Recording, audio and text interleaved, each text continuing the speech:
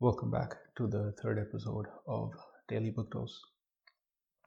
My name is Mithun Shah, and it's the third day we're doing this. Today was a difficult one. I actually thought of skipping today's podcast, but then I thought, it's just the third day. There's no way I can skip already. It wouldn't be daily anymore. So today we're going to continue on with the book that we started with a couple of days back, Family in the Nation. And today's chapter, the one that what we're going to be focusing on, is two of the important things that are discussed. One, which is faith, the importance of faith, and the other is desire, human desire. Both which are extremely important. First, let's talk about desire. And there's two quotes I want to read out.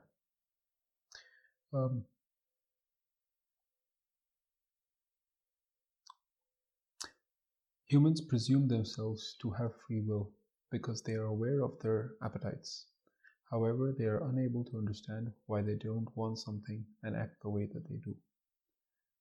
Another one, sort of similar, is most of man's strivings are directed towards a position in which he feels more secure, where all difficulties of life seem to be overcome. The goal of security is common to all human beings, but some mistake direction of security and go astray. So, both of these come sort of to something I really believe in, that azadi always comes in chains. Azadi means freedom. And it's true, no matter how freer we feel that we are, it comes with that much more responsibility. I mean, when we were children, we thought, when we grow up, we'll be free. And then we realize we've got more responsibility. There's something about freedom that whenever we think we're going to be more free, we are free of something that we know of at that time, but we move towards something else. And that something else, if it's with growth, there's going to be more people or things dependent on us. And in the same way, us dependent on more people as well. I mean, the most powerful men in the world, prime ministers, presidents, they're free to do what they want, but they're also so dependent on other people. And to a certain extent, so much of their freedom is also taken away. The freedom of, doing what they want without the whole world knowing. I mean, freedom of anonymity, freedom of movement. How much of that is restricted on them as well? So, when we desire something or when we want something, we go towards that direction of want and desire, but if it's not done in the right way, if it's not done with the right motive, with the right direction, that desire can be quite destructive. I mean, it can also be extremely positive. Desire is not always a bad thing, but that faith of knowing what is the right desire that we need to that we need to follow up on, compared to what is that naked animal sort of desire. That's where the difference is. It comes to another interesting quote by Arthur Koestler, where probably a German guy, and what he talks about, Will zum Leben, which means the will to life. This is the force that drives man to feel alive, feel desire, and reproduce. This is the will of the inner content, enduring force of the world. It has primary over intellect. Desire is prior to thought, and will is prior to being. So, the desire of reproduction is a basic animal instinct. But this aimless desire to reproduce and perpetuate itself can also be the source of all sorrow in the world. It is this basic desire between animals that leads them to fight. It's this desire between humans that lead us to fight as well. I mean, all of the great dynasties, it was, this will of their name, of their family living on forever. That was quite destructive to mankind as well, wasn't it? So that's desire. The other thing that's spoken a lot about is faith. And one of the quotes that I really love, if you believe in nothing, if you question everything, then where are you? You're like a ship adrift with no destination. Look, faith in the end of the day is something that it's sort of like an anchor that holds us down to something, to some set of core beliefs, core values. It doesn't have to be religion at all. It just has to be core beliefs, core values, and sort of knowing what it is that we really believe in, that we really stand for. It just follows up that all religions are based on faith, but not all faiths need to be religions. So it's not at all about religion. It's really just knowing something for a fact, even though there are no facts to support it. I think that's the faith, right? And that knowing, that knowledge, it gives us meaning to an otherwise probably meaningless life. It makes the whole matter of life worthwhile. This is what they say. And this faith, it's not a bad place to drop our anchor, because it's when all of these anchors are dropped that humanity will actually get together and unite. It's faith is probably the glue that unites all of us, right? But it's the right faith. And after the right faith is the right knowledge, and then the right conduct as well. But it really starts with the right faith, right? Without the right faith, whatever knowledge you have, you might misuse it in the wrong way, and then if you want to misuse knowledge in the wrong way, your conduct is going to be off as well. So really the faith is the root in all of this. It's like it's like from the serial that I'm watching right now, Harshad Mehta Scam 1992, which is about one of the largest scams on the Bombay Stock Exchange. Interesting serial, because I thought it's going to be showing all the negative things about Harshad Mehta, but after watching it, you realize that probably he wasn't so bad, and it was just the environment or the setting that set him up into that bad position. And there were people who set him up for failure who were probably a lot worse than him. But anyway, one of the most important lessons in that was when he was conversing with the manager of one of the banks, and he asked, what is the most valuable commodity, or what is the most valuable asset in the world? And in my mind, I thought the answer was going to be time. After all, time is one thing that once it's lost, you can't get it back. But one of the other things that when they were talking and guessing that it was knowledge, friendship, but it actually came down to trust. Trust is one of the most important, or probably the most important asset in the world, or in the world of business. So why is trust so important? Why is faith so important? Because after all, if you have faith, you have trust in someone, you have trust in something, right? So that's why I think faith and trust are similar.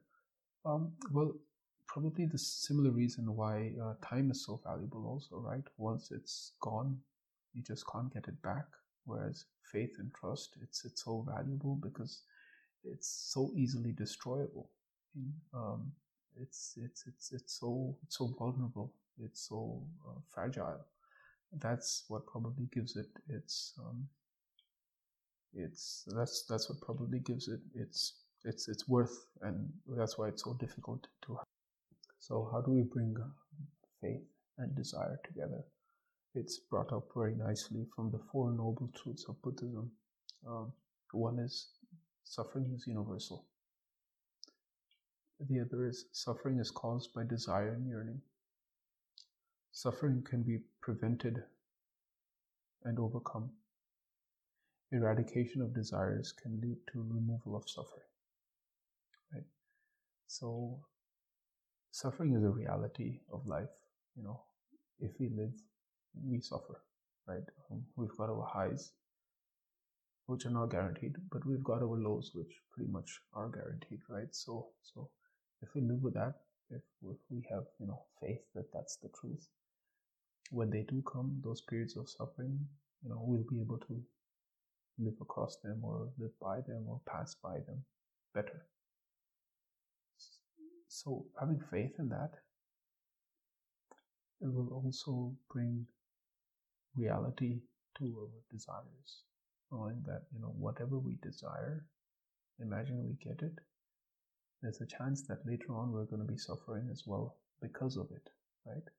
So we have our desires, we get them for effort, for luck, for trying, to me, any number of reasons why we get what we desire. But we should know, and we should have the faith that there's a very good chance, or there's this almost certainty that one day that is going to go away as well. And having that faith that that's a reality of life, and will probably make it more balanced. To prevent suffering, we have to conquer desire. And if we have that faith that we can overcome that desire, then we can sort of prevent the suffering. It's all convoluted. It's all a mash. It's all together. But bottom line from this chapter is there's faith, there's desire. Have faith in your desire, and have faith that by sort of suppressing your desires, thinking of the world, thinking of the universe, you'll be a better person. By suppressing your desires, you'll ensure that there's less violence. You'll ensure that people can live together with one another, and have faith that you can make the difference in the universe as well. So thanks for joining us on this chapter 3.